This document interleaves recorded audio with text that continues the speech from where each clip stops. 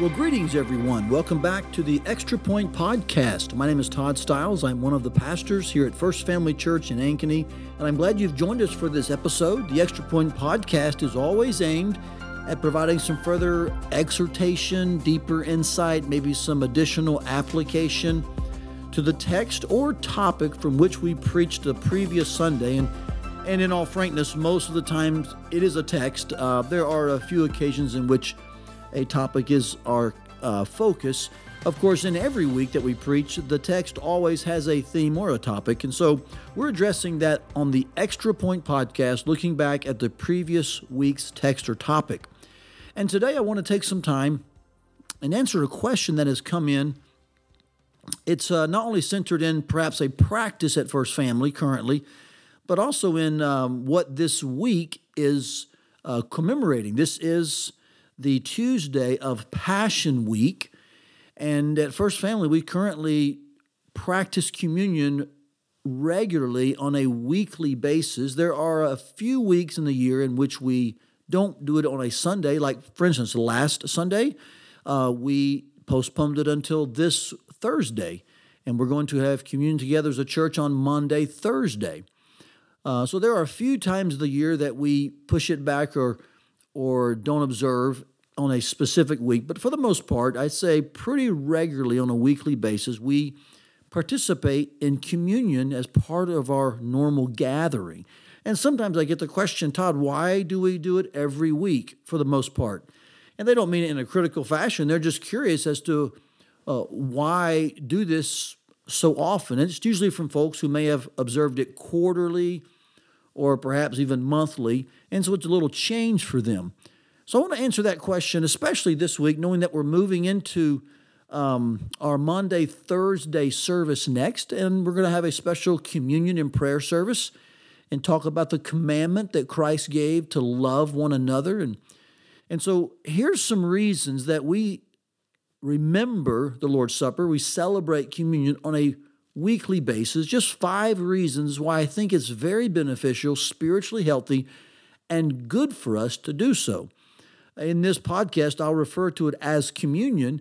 Often it's referred to as the Lord's Supper. It could be referred to as the Lord's table or communion. I'll use the simple word communion to reference the partaking of the 2 elements, the bread and the juice.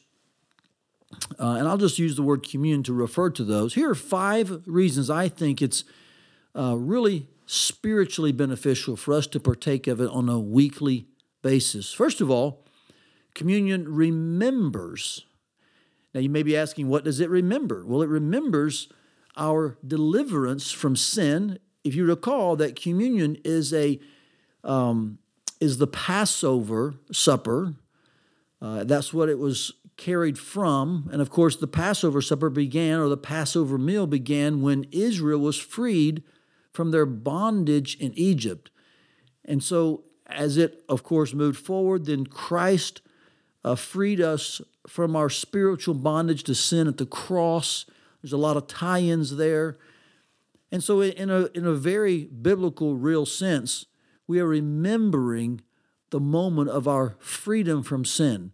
Our spiritual Passover, we'll call it. Remember, in the text, it actually says we're remembering and proclaiming the death of Christ. And that is when we gained our spiritual freedom. Christ's blood paid the penalty for our sin.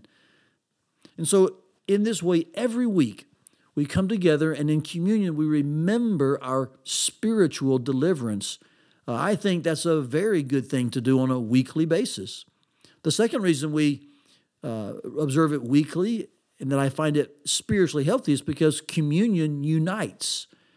You know, in communion, what we're doing when we wait for each other, and we all have the elements, and then together we take the bread and then we take the juice, we are representing this simple principle. It's many into one.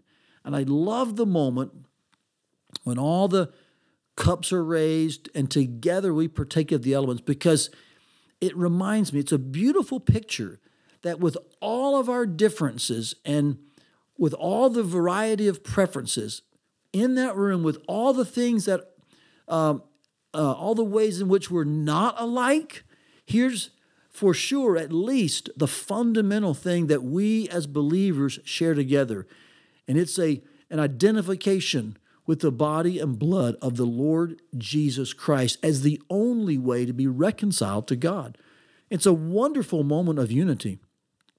Now, we're instructed in the New Testament to really strive for unity, to work hard to live at peace among one another. And I can't think of a better way to do that than to every week participate in the single act that theologically and spiritually unites us as one, that pictures and illustrates the moment we as many come together as one, and that is in communion. The third reason I think communion is very beneficial for us on a weekly basis is that communion graces. So first of all, communion remembers.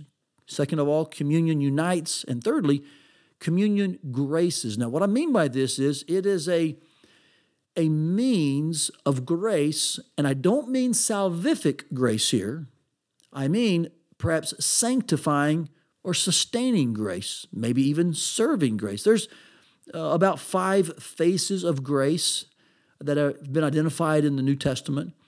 And so when we partake of communion, we are remembering, we're symbolizing the death of Christ, but we are not getting re-saved every week, and yet it is an avenue or a means or an opportunity for us to experience afresh God's grace to help us in difficult times, to renew us, to be reminded again of the grace of God and to come closer to Him and to draw near to Him.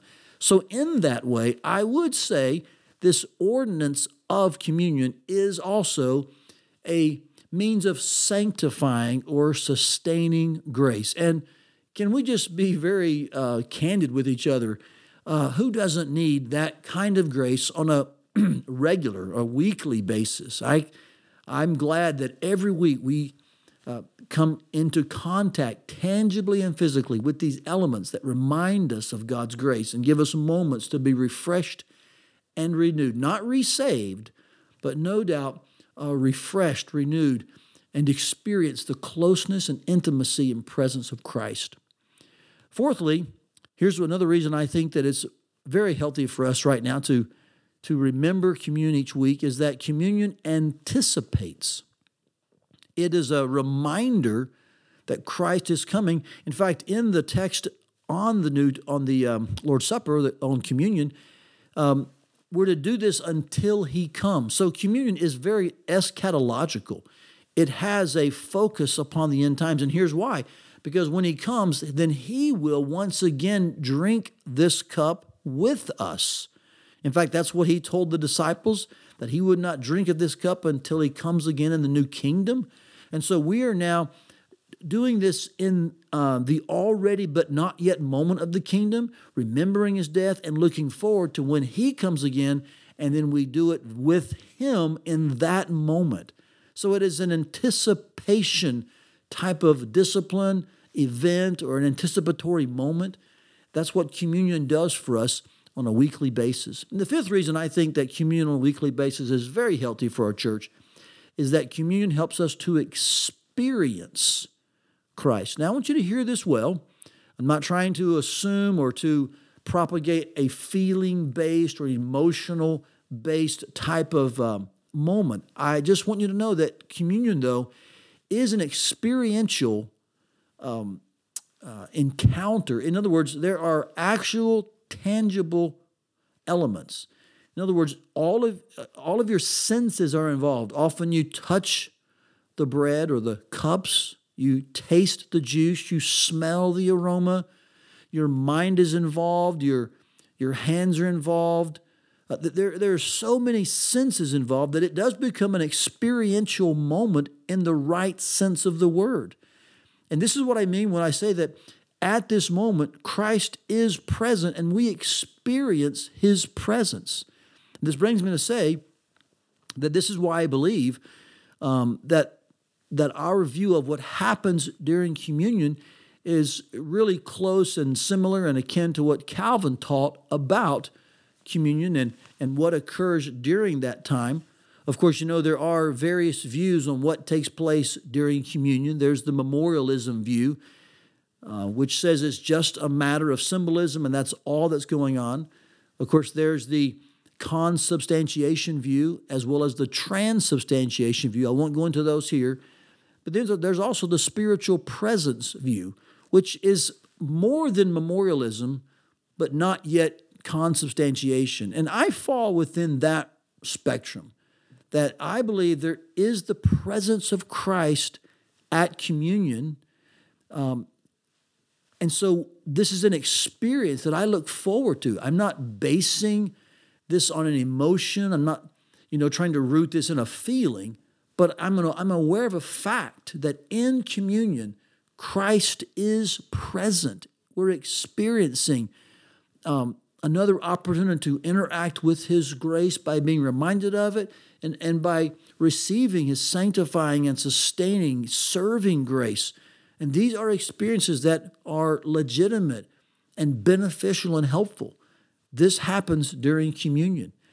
And this is what we'll be doing this coming Thursday at our communion service on Maundy, Thursday. We'll be partaking of the Lord's Supper. We'll be remembering the death of Christ with tangible elements, taking time as one body full of many members to do at least this one thing that represents our unity.